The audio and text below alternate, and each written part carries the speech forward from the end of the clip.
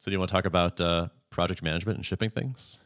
I do. It's a topic that I think I care about a lot, that I feel like I have a lot of intuition for, or I've either looked into it a lot and studied it a lot without realizing that I took it really seriously.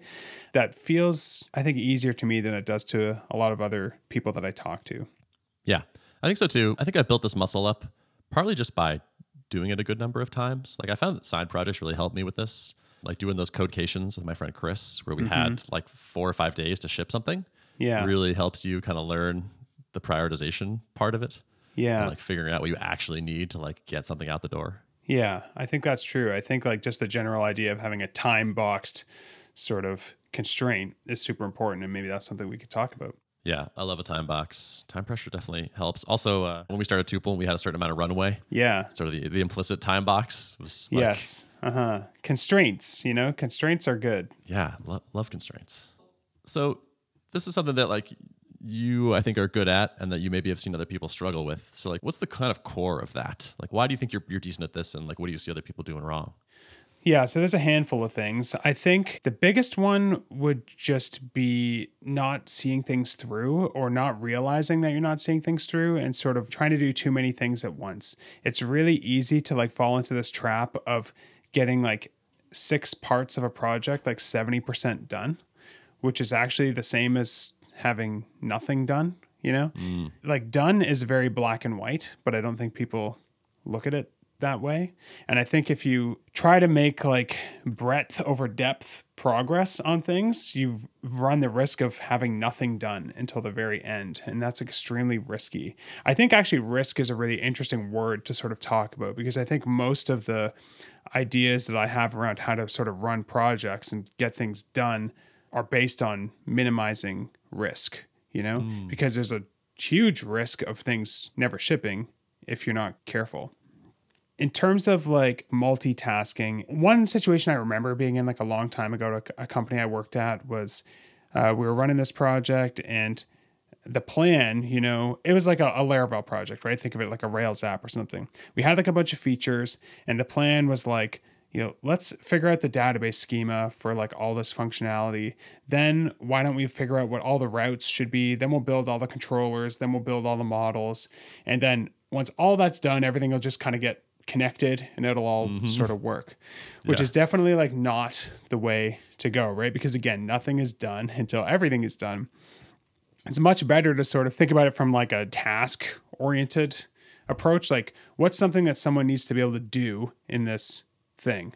Let's work on everything that we need to work on until someone can actually achieve the thing that they need to achieve with the tool. I'm trying to Yeah. think of like a specific example related to like an app. And the ideas that are coming to mind are like, okay, so we need people to be able to reset their passwords. The goal is we work until someone can click a button, have an email sent to them, click that, reset their password, and then log in with their new password. Like, if that's the most important thing to solve, like we're going to work on that until it's done. I think the other thing is though, like people often fall into this trap of working on things like that actually aren't the most important thing to solve. Yeah. It's funny you picked that example because I feel like that's my canonical don't do this up front. I know it's the canonical don't do that. I know I'm trying to think of like, it's tough because like the thing that you should do is something that's hyper specific to your app, right? Yeah. Okay, so here's like a real example. We've been working on like a project at Tailwind Labs, which is like this UI kit thing that we've been building. And to sort of like suss out all the pieces of the UI, we needed to come up with like a demo application to sort of design and build, to sort of harvest all the good ideas from. So we decided to build sort of like an Eventbrite style tool. So something for people who put on events to like create an event, they'll have a page for the event, people can buy tickets to the event, stuff like that. So if you're building something like that, I would start by trying to figure out what's one really important piece that needs to get done.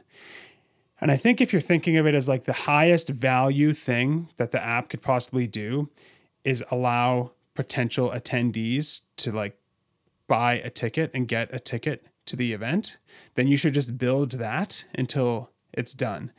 And I think like a trap that a lot of people run into is they see like other features in the app as a dependency of that actually don't need to be a dependency of that. So what I mean by this, for example, is okay, well, we can't have a page where someone can click a button and buy a ticket until like the event promoter has the ability to create new events and edit those events and specify how many tickets are on sale and stuff like that. And my answer to that would be like SQL Pro is your UI for that. You know what I mean? Like your MySQL or Postgres like GUI tool. That's like the back end that most apps need at the beginning. And yes, maybe you don't want to like ship that to production necessarily, but you can build the feature of being able to see the event page, buy the tickets and stuff like that by just like getting the data in some other way than like an actual end user UI. If you don't let yourself think that way, I think it's too easy to be like, okay, we're going to start building this thing that lets people view the event page. Oh crap, we have to be able to create events. So I guess we got to put that on pause. Now we got to create events. Well, shit, someone can't create an event unless they have an account. So I guess we got to pause on that and create like the registration flow. And you end up in these like very sort of like distant from the core of the app features that feel like this like core supporting infrastructure that you can really easily sort of fake. And fake isn't even the right word, but just like dodge by just assuming it's there or seeding the database or whatever. It can become like a real distraction, you know, if that makes sense. Yep. So that's like an example of a feature that I would probably start with is, okay, and the other thing is like, it's not always obvious like what feature is most important. And sometimes there is like, well, we definitely need to have all 5 of these things before like we could ever ship any version of this. Like, yes, maybe people do need to be able to create events themselves. So we can't ship it until that's done, but you should still do those slices separately, you know? So let's do the event page first, or maybe we do the thing that lets you create an event first. Maybe it doesn't matter which one you do first. It just matters that whatever one you pick, you work on that one until it's done, you know? Right. Yeah, I think that's the core thing here. And I think this is like, as usual, like the Pragmatic Programmer book talked about this. Like, you know, I've never read that book. Oh, dude, you have to read this book. I think it was written like 30 years ago, maybe. It's a masterpiece. And they talk about the concept of tracer bullets in it. So it's like, if you're like trying to hit a target and you have like one shot, you have to do all of this planning and simulation and calculation. And then you get your shot and like maybe you hit it and maybe you miss. But if instead you think of like your efforts as like tracer bullets, where like you're taking lots of shots and getting lots of feedback as you go, it's a much easier problem. And so if you can design your dev process that way, such that you're like getting lots of things fully shipped all the way into production and seeing how they feel and what it's like to actually integrate them, that can go a lot better than just saying like, let's plan the whole app out and like work in sort of slices that are not like all the way to production slices, but like, let's get all of the database correct. And then let's get all of the models correct and like building that way. Yeah. I like to think of like each like thing the app's supposed to do as sort of like the vertical slices, and then like all the sort of layers in the system as sort of like the horizontal slices. And I think it's definitely a trap to like build the horizontal slice instead of building a vertical slice. Yeah, that's why I've always found it strange when like teams are really broken up into like, well, there's a back end team, there's a front end team, there's a design team. To me, it's always made more sense to have like a team that's got like someone who knows the back end really well, someone that can do the front end really well, and someone who can do the design. You know, a team that can build a feature, not like a team that can build a layer, if that makes sense. Yeah, totally. This feels like it's become a more common approach. Like I feel like sort of agile and sprints and things like this are tending these days to focus on delivering narrow slices of functionality. Yeah. I think the old thing with people like probably called waterfall, of like do all the design, then do all the modeling, then do all of this, and hopefully at the end it all works. I do think the word is somewhat out on this, which is nice. But I also still think people probably overweight not super important features.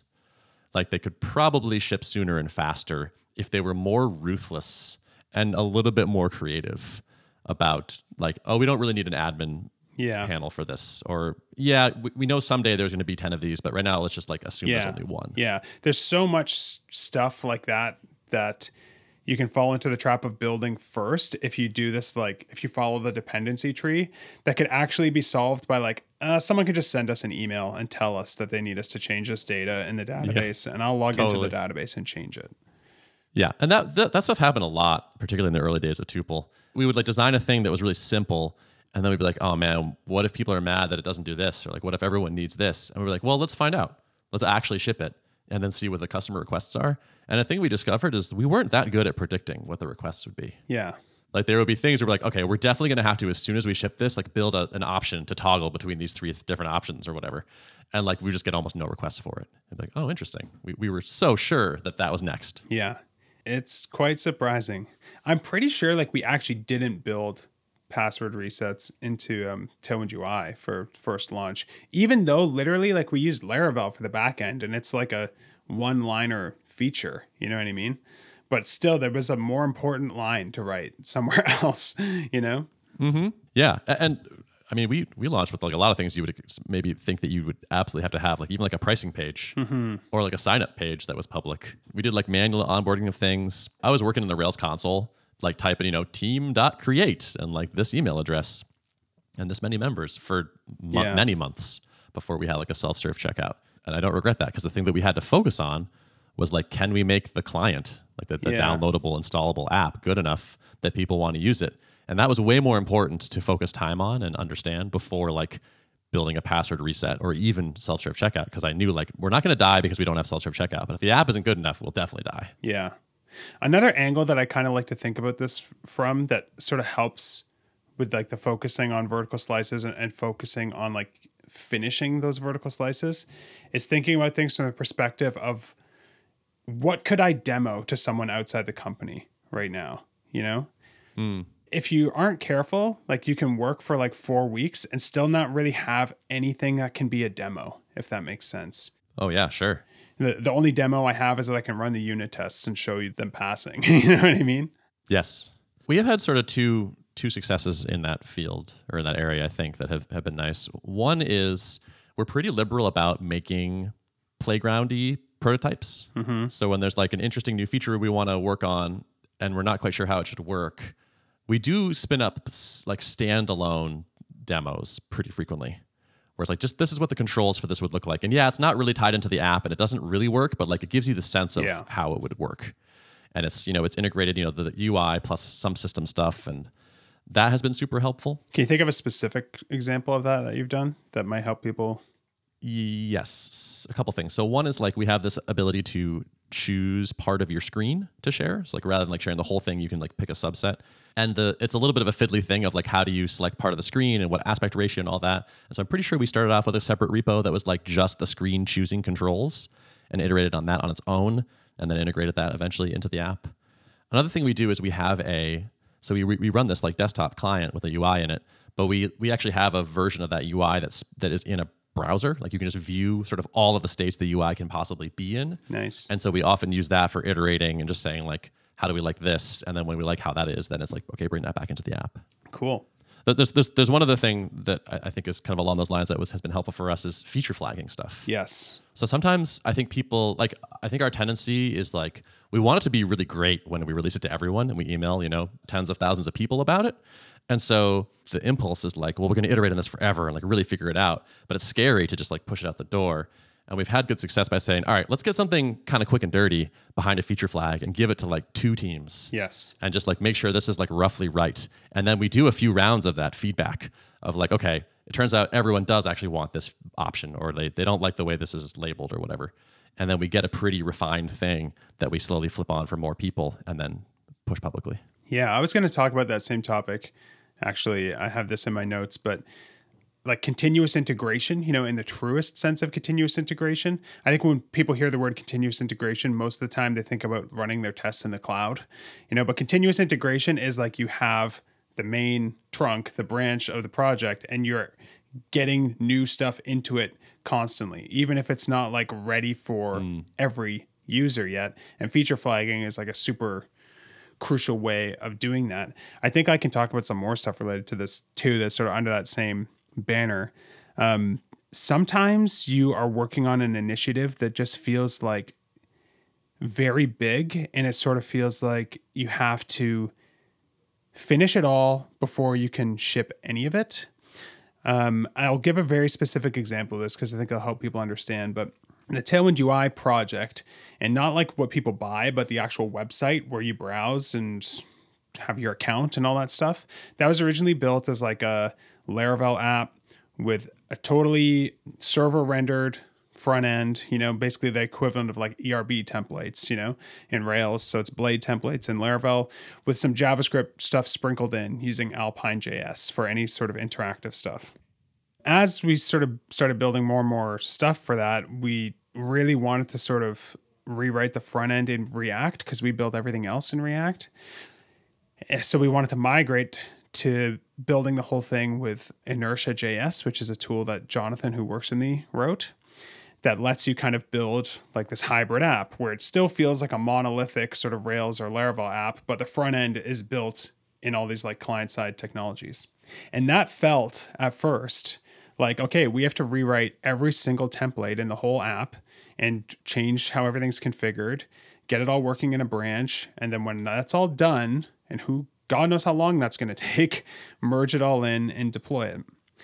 But I was like very adamant about not doing that. And I said, let's try and write one page in Inertia and get it to production today, the first day of the project. No matter like how hard that is, no matter how much weird environment variable, custom swapping mechanisms, under the hood tooling, weird extra, machinery we have to build to support it. Let's figure out how to do that. Let's pick like the easiest page in the app that has no interactivity. We picked I think it was like the license page or something, that just renders a bunch of text. Let's see if we can get that using Inertia and get it into production so that users, when they go to that page, they're seeing that version.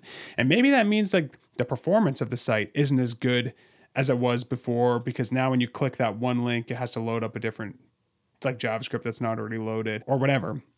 But it's like this temporary sort of downgrade or whatever. And that meant that like the first day we had to do all this work to convert the template, but then we also had to figure out how do we integrate the tools so that like Laravel is able to support sort of like both things? How do we make sure certain URLs are rendered with this and certain URLs are not? So you had to write a bunch of code to support that if you were just going to do all of it in a separate branch and then merge it in, like none of that code would have ever had to exist. It's sort of like temporary code. It's like if you're doing like a basement renovation and they put up like one of those big like pillars in the middle of the room to like stop the house from falling down while they do all the work, and then they can remove it at the end. It's that type of code, But by doing that, like we were able to sort of pause on that project anytime we wanted without feeling like it had a risk of just like getting out of sync or disappearing, because it was in the main branch. It was in production the whole time. And we did pause on it a couple of times because it was taking longer than we thought or something more important came up. Of course. But that meant like we had it in place. And anytime someone had like a spare 2 hours, they could convert a new page, and it was all real progress. There was no risk of like the two code bases getting out of sync or anything like that. So it's a bit of an investment, but 100% worth it in the interest of like de-risking things and actually like locking in these like shippable checkpoints, Yeah, exactly. I like that because it's like a long running branch is like a liability. It's like a thing you need to constantly maintain. Like you need to be merging the main branch back into it or like rebasing or something. And if it falls off for a few weeks, now it could become this like really obnoxious thing that it's dead. You know what I mean? that no one wants to do. Yeah. But if you've actually merged stuff in to the main branch, like the trunk, that now you're good. Like something is like you checked it off. It's done. It's like now kind of an asset. And that's like something I like to think about a lot in general with project management, is just like this idea of checkpoints to de-risk things. Like think about it, like I don't think video games are like this anymore, but when I was a young man, there was only certain points in the game where you could save and you could revert to that save point. You know what I mean? And I think the way a lot of people run projects is like playing Super Mario 1, where you have to beat the whole fucking game or it's game over, Yeah. But I like to run things more like Final Fantasy 7 or something, where there's like some specific points where you can save and get back to. So one of the ways that we like to do that, I think everyone's probably seen that sort of, famous how to build like an MVP image where you don't build a car by first like building the wheels and then building the base and then building the doors and then building the windshield and then whatever. The better approach is to build a skateboard, then build a bicycle, then build a motorcycle, then build a car. And I think when most people see that, they're thinking about it in terms of like their product, like their whole product. But I think it's important to think about that even feature by feature. And what's implied in that image that I think is important, because this is the trade-off, is that there's waste, Like I can't reuse all the parts from the bicycle to make the motorcycle. I can't reuse all the parts I built for the motorcycle to build the car. But if I have to stop after the bicycle because something more important is on the radar, the bicycle is still faster than walking was. It still solves the initial problem. Yeah. So like, I can give a very concrete example of when we applied this really recently. We just ran our Tailwind Connect event last week, which is this first in-person event we did. And, about a month and a half before or something, we needed to sell tickets for it, so people could register and come to the event. And the way we kind of broke this whole thing up is, okay, what's the fastest potentially done version of letting people register for the event? The very, very, very fastest thing is create an Eventbrite account, create the page in Eventbrite. So people are doing some work in my house, as you might be able to hear. And then get it all set up there. And then when we want to put tickets on sale, we just send people the Eventbrite link. We build nothing, we do nothing. It's done. Now, we have particular standards for design and stuff like that Eventbrite doesn't live up to. So we wanted to do something a little bit better than that. But still, the very first thing I did was set up the Eventbrite page as basically a checkpoint, Like if everything goes to shit trying to build this whole thing ourselves, we can always fall back to the Eventbrite page. And at the end of the day, we didn't use Eventbrite at all. So I wasted half a day building the whole thing with Eventbrite, but it de-risked so much of it. And there was multiple checkpoints along the way. So the next checkpoint was, okay, well, why don't we build our own landing page for the event that kind of gives the agenda and all the information. So at least someone can go to a nice branded landing page that feels like we did it. And then the get tickets or register button links off to Eventbrite. And now people are in Eventbrite land after we've at least had a chance to sort of say, no, we do care about things looking good, and sorry that you have to go over to this screen, but at least we made a bit of an impression, And do you remember what happened next? And then next, I tweeted about that, and Ben Orenstein replied and said something like, "Build a website, you coward," or something. Well, yeah, I did say that because at first you were asking, is there a better Eventbrite alternative? And I was like, build your own website, you coward. And then you built the landing page, but you then linked out to Eventbrite after you click get tickets, and you sent it to me, and I was like, this is an A+. And then you dumped me on Eventbrite, and it sucks. Yeah. And so you got some user feedback. Yes. And you were like, God damn it. And I said, are you sure you can't just build the registration page in 2 days? Yeah. And you were like, all right, let me see about it. Yeah. So, of course, then we decided, let's try and build the registration process ourselves. So we set up a Stripe account, used Stripe checkout for that. And that was a ton of work. I don't care what anyone says, man. Integrating with Stripe, as easy as it makes it, there's still a lot you have to worry about. But again, we always had this landing page with a link to Eventbrite version to fall back on while we were sort of working on the payment stuff and stuff like that. And then even beyond that point, we could have tried to build this complicated thing where after someone buys, we listen for the Stripe webhook and we put some stuff in the database and stuff like that. But we didn't. We just thought, okay, for now, let's just use Stripe as our database because the data is there. Mm-hmm. Maybe it'll be a hard or a pain in the ass to get the data out of Stripe, but it is there. We don't have to worry about data loss, So we needed to basically give someone a way to enter their information, their name, and we ended up designing this custom badge designing experience because we had this problem where we wanted to know a little bit about the people that were attending, and we wanted to put some information on people's badges, where they worked, where they travel from, maybe their social media handle or whatever. So other people at the event could sort of just look down and see, oh, I have something to sort of talk to you about, or I know that company, or just a good conversation starter type of thing.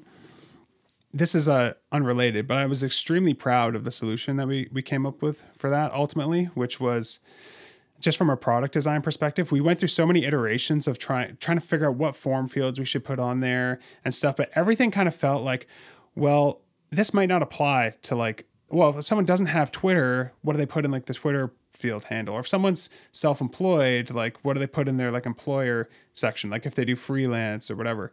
So it just became hard to come up with something that made sense for everyone. And then we just really zoomed out and tried to think what is the problem that we're trying to solve? The problem is we want people when they meet someone that they don't know to have something to provide context or about that person to help them start an interesting conversation.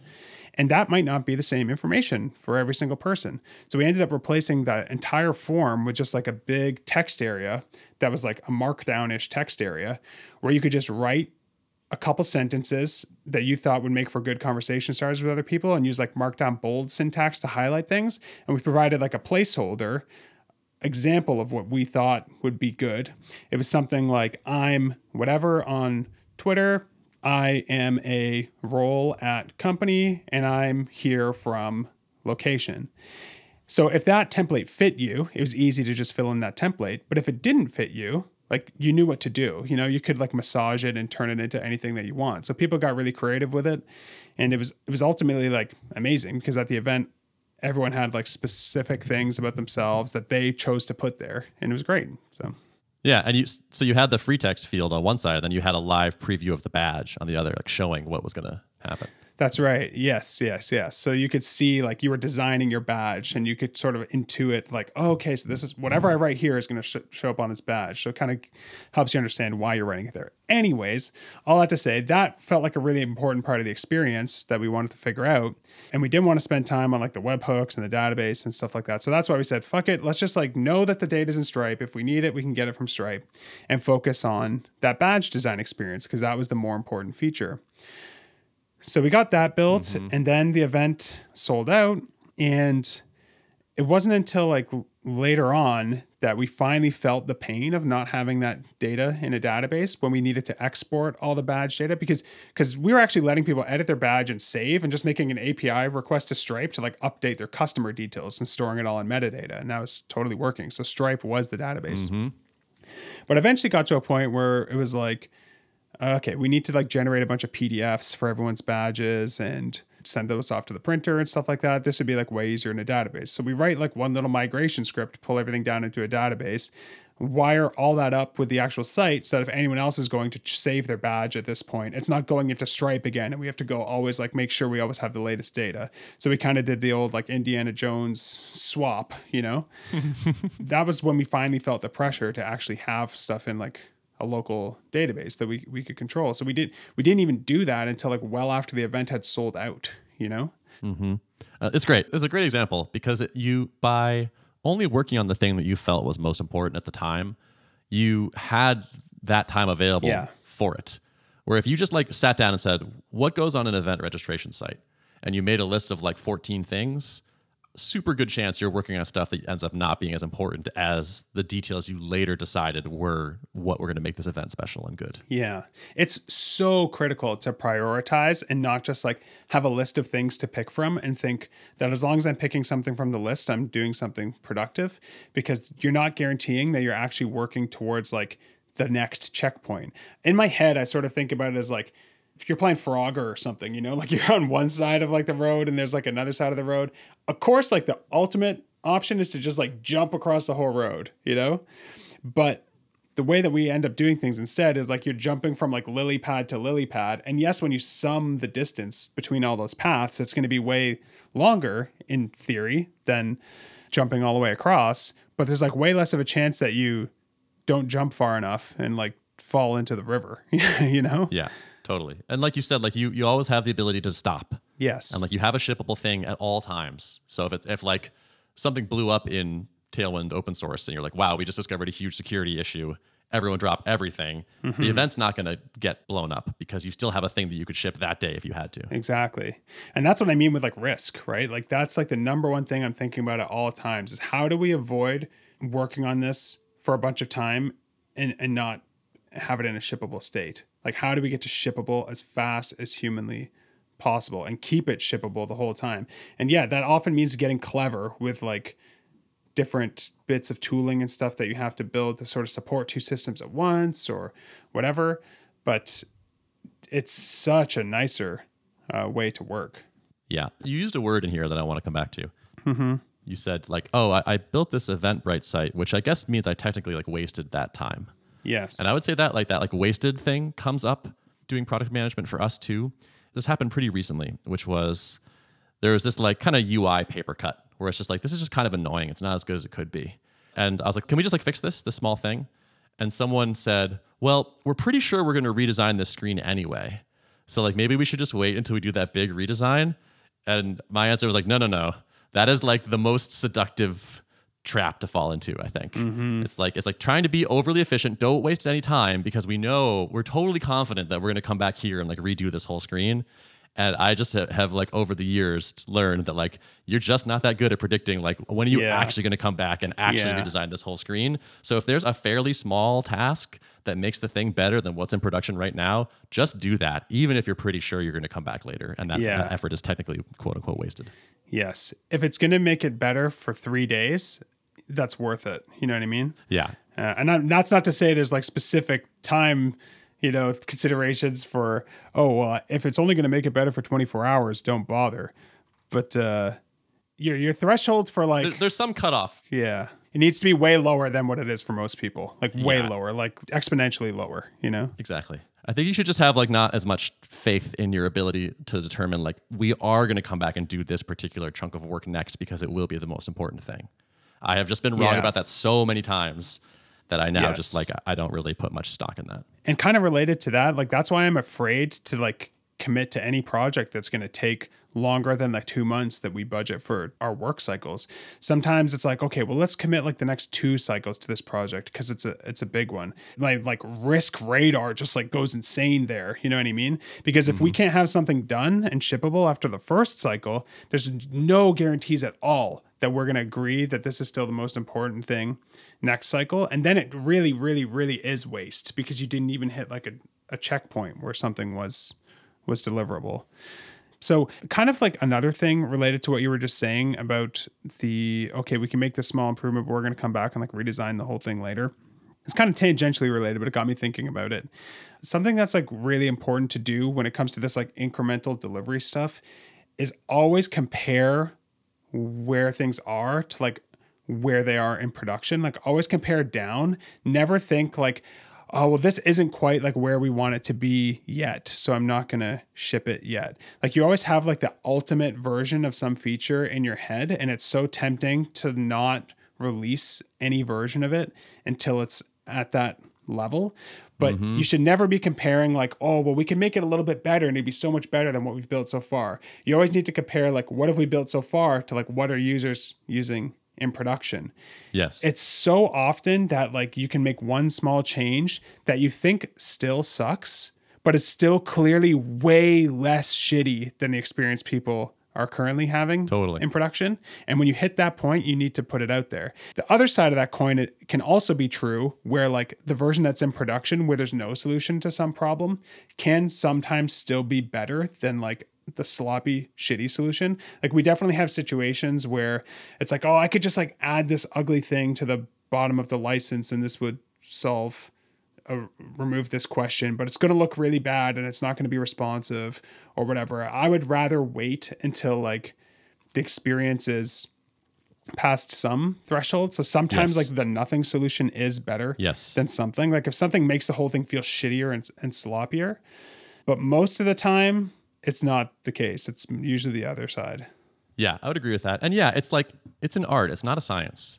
Like we can't give you these perfect rules or these like things that never have exceptions. Like you're going to have to use some judgment and say like, is this quick and dirty thing acceptable? Is it over our quality bar?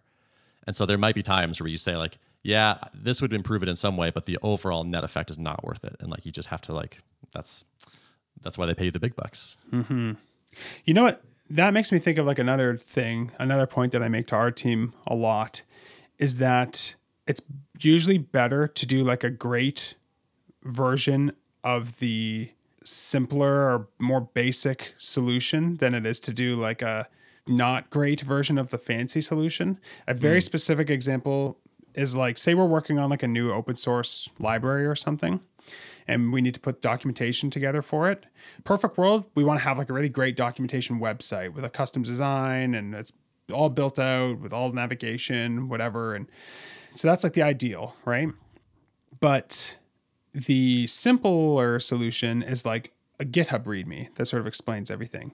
I would way, way, way, way, way rather have a very, very, very good, like A+ GitHub README, like the best possible GitHub README solution than like a kind of fucking shitty website, you know? You know what I'm saying? So Yeah, even though totally. like that means everything has to be on one page, it's not as easy to like link to things. We can't embed like live demos and stuff like that. There's all these constraints that you get by being forced to just put it in a GitHub README. I would rather do that version first, knowing that we can fall back to that, than have to like worry that we're going to have to ship a half-assed documentation site with some design flaws and stuff like that, just because Yeah. like the scope of work is so much bigger. These things are linked too. By having a narrower slice, you can devote more time to quality. Like you can make that trade-off. And if your slice is wider, if your ambition is much broader, you won't have as much time for quality. Yeah. Like you're opting into less quality or spending a significantly more time by having a broader slice versus a smaller scope. Yeah, I think that's definitely true. And even in that like README example, the work there isn't really wasted either, because it's actually forcing you to do the hard, important part, which is communicate the stuff clearly to the people reading it. And Yeah. sure, you might want to make some changes when you move it to a website, but not that much, you know, like most of the writing is still going to be reusable. So I still always start there. Like every single new project we've ever created starts as just a GitHub thing before it graduates to having a website. I like that. So generally, would you say your philosophy is work in narrow slices, like work in the smallest thing that you can, make it high quality, and get it out to production quickly? Yes, exactly. And don't be afraid of waste, I guess, you know, of Yeah. theoretical waste. Yeah, that's a big one. I think that's like one of those like, developers and whatnot being optimizers. Like that idea of like, oh man, I'm going to do this when I know I want to come back and refactor this anyway. It's like, that's waste. Like my optimizer brain is so annoyed by that, and I totally get it. So, but be aware of that trap, like be aware of that like bias and go the other way. And then the only other thing I would add that is just a little tactic that's been helpful for us when it comes to trying to stay focused and work on one thing at a time is make like work in progress visible and limit it. So imagine like a Trello board where you have like your in progress column. Like if someone starts something, they have to put it in the in progress column. And once that's at like 11 things, it's like very clear, like, okay, everyone, we're not focused right now, you know? Yeah. So if you have like a way to visualize all the things that have been started but aren't done, it can help you just realize that that's the situation you're in, because that's the natural tendency of these things. Totally. I think. That's a trap we've fallen into. Like that's like a challenge, I would say, of just like building things, is having stuff in flight. And this idea of like working fast and in small pieces. Like I wrote this down under our feature flags example. It's easy to like accidentally have 20 feature flags of stuff that hasn't quite made it into production. Oh, we're waiting to like fix these last few things before we push it out to everybody. And so like I do think you need a little bit of a bias as well on like come back and finish the thing actually. Yeah. And sometimes like that doesn't necessarily mean finishing it just because it's been started. It just means deciding to kill it, you know? Because otherwise it's still just open loop, you know? And That's open really good, loops yeah. I think are bad. If something's sitting in the work in progress column and like, you know, in Trello, like we don't even use Trello, but I'm remembering this feature from Trello where there's like card aging. Where like a card hasn't been commented on or touched, it starts to sort of like deteriorate. Yep. When something is in that state, you just need to decide like, are we going to do this or not? Because right now it's like taking up a spot in our things that we're working on. I know like in like hardcore Kanban, there's usually like a work in progress limit, right? Like we're allowed to have 8 things on the go, period. Interesting. And if we want to add a new thing, one of those things has to either get done or get canceled, you know? That's another, that's a good, so I don't think we do the kill it thing often enough. We're probably underutilizing that move. And I'm sort of thinking like, I do feel like that's one advantage of the smaller slices is like, you can get a thing out there and like, just see like, does anybody care? Is anybody using this? Are users raving about it? They're not? All right, cool. Well, then kill the rest of it because like it doesn't matter. Versus do this huge project, get the same results, like invest even more into it, and discover anyway like that it's not that useful. Well, now now it feels even worse to like revert that. 100%. So maybe just to sort of give like another example of something to help kind of illustrate some of these ideas. Another project that we started working on last week on our team retreat is I had this idea for a tool where you could just type in a URL and it would tell you, is this site built with Tailwind or not built with Tailwind? Because I find myself in this situation all the time where I'm on Twitter and some cool new website's launched. I'm on my phone. I want to know if it's built with Tailwind, and it's hard. There's no view source on my phone, you know? Mm-hmm. So the scope of this project is like very variable, you know, like it could either just say, yes, it's built with Tailwind, or no, it's built with Tailwind, or it could say, yes, it's built with Tailwind version 3.2, or yes, it's built with Tailwind and it's at least version 3 because like we noticed they're using these classes. Or it could say, yes, it's built with Tailwind 3.2.1 and here's the color palette that they're using. Or it could say, yes, it's built with Tailwind 3.1 and here's the color palette and the typography scale that they're using. So it could be like an interesting sort of CSS sort of metadata page, or it could just be yes or no.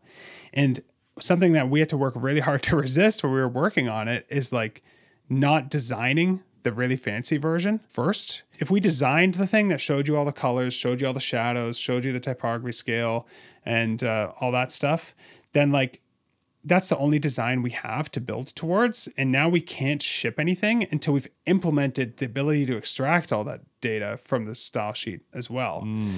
So the most basic version is a yes or no version. So we needed to like design the yes or no version, even if it wasn't our dream version. And that design is definitely like quote unquote waste because it's not the design that we ultimately want. And once like we build all the other stuff, like nothing from that design will survive. With something like that, where it's like a yes or no design versus like a big page of data design, like there's really not a lot that they have in common that you can reuse. You know, you're optimizing for totally different things. Mm-hmm. In that case, like just thinking about this from a design perspective, I think it is interesting because we've only really talked about stuff, I think, from the more technical side. But working with designers, it can be hard to avoid designing the fancy finished version, you know? Yeah. It's a whole full stack thing. It's not just like the simple version of the feature or the code. Like sometimes you have to design a screen that only makes sense for that checkpoint and has to get completely thrown away. So that was like another, real life situation we ran into with that. And that's where we started. But now we're at the point where we do have the color palette and we are able to work on implementing the design for that. So the first version is gone already. It only survived a day, you know? They designed it in the morning and by like the next morning we were able to move on to the fancier version, but I don't regret it at all because at least we had something that we could use right away. So nice. It takes a lot of discipline, I think, and totally. It's a hard thing to do, but the payoff is huge in terms of just reduced risk, reduced stress, and increased certainty, you know? Yeah. The design thing is interesting too, because I think particularly if you're laying out a UI, it's pretty easy to like add a single checkbox that would be like 8 weeks of work on the back end. You know, like it's like if you're not really disciplined about like thinking about what is the small unit that we are going to ship to production and getting feedback from like engineers, then I think it's very simple to build what to you as a V1 as a designer. And then someone goes, actually, because the way this is modeled, this is like insanely complicated what you want here, even though it looks really simple. Yeah. And the reality is like there's a lot of teams where don't communicate well about those sorts of things, and a lot of personality types that just won't push back on that sort of thing. So you really have to be careful because a lot of people, man, you throw something over the wall and they just put all their faith in that's exactly the thing that needs to be built and that everything on it is equally as important, no matter how hard it is, and they just go to work, you know? Yeah. Yep. So you need to sort of build a culture around challenging some of these things and making sure everyone, I don't think this is just a project management job, I guess, like identifying like this whole mindset of like minimizing risk, because you need everyone's sort of perspective and their ability to contribute to that based on their areas of expertise. So I think it's a really important thing to understand team wide. Yep. I love it. It's almost like getting something over to engineering is like the production of design. It's like you get this narrow slice like into engineering and get feedback from them and see like, is this what we want? Do we need to iterate here? Yeah. Just doing it all the fractal levels. Yes. Ship small pieces. Yep. There you go. Cool. Awesome. Seems like a good place to wrap it. Let's wrap it. Cool. All right. Bye. See ya.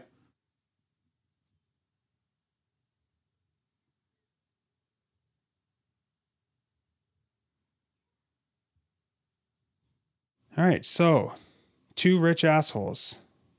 Yep. Pelagos 39 or Submariner. Oh man.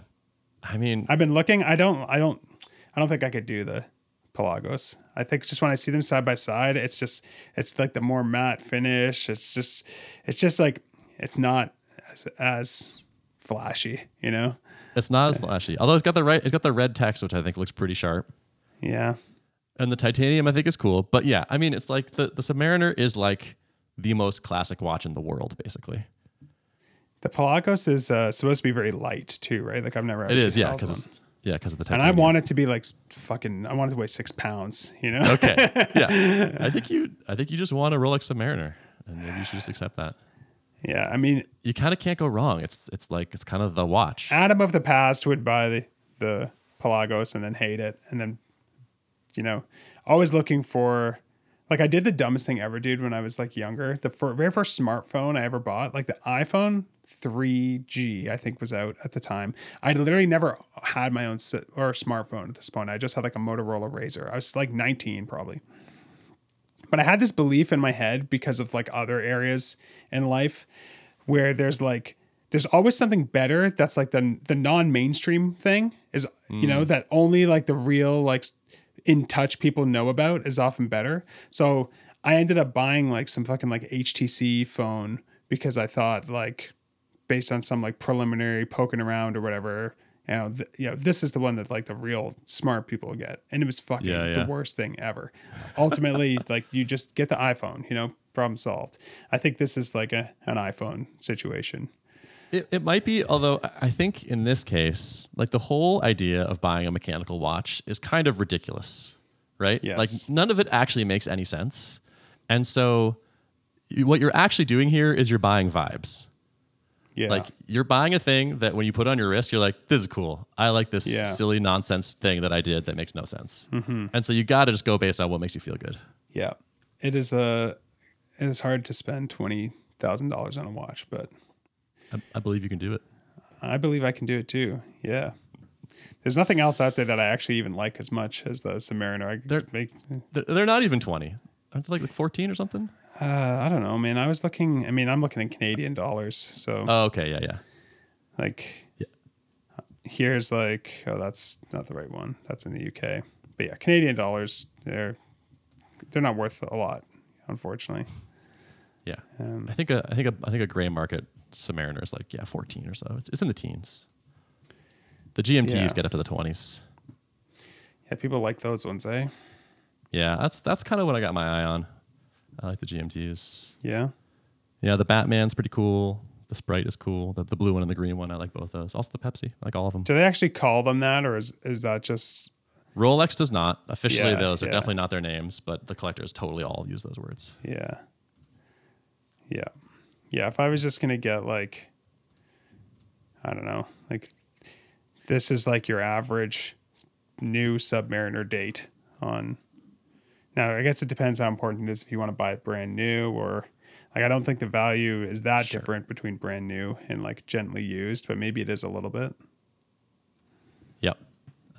This is $16K in US for what it's worth. Does that seem? Yep. This is the classic one. Yep. In black with the date. This is you can't go wrong. It's the do everything watch. You can wear it every single day to anything. You can dress it up. You can dress it down. Yeah. It's great. Pretty cool.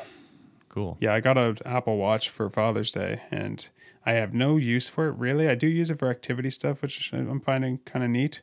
But I am finding I do really enjoy having a watch on my wrist. That's like been the best takeaway from it, you know? Which I was expecting to not. I was expecting it to feel like just this annoying thing. But I really like walking around with a watch on my wrist. I don't know. Okay. Yeah. So, it's one of your sort of like fashion accessory opportunities as a dude. So very few of those. Yeah. You kind of got to take advantage of it. Mm-hmm. We'll see. And yeah. I like a thing that tells me the time, but doesn't like, hit me with notifications. Yeah. See, I have all the notifications disabled, so it does nothing for me at all. And I still pull my phone out of my pocket to check the time. So. All right. Cool. All right. Cool. I guess like send me the edited one whenever, and I'll get Peter to do the notes again. And sounds good. Get her up.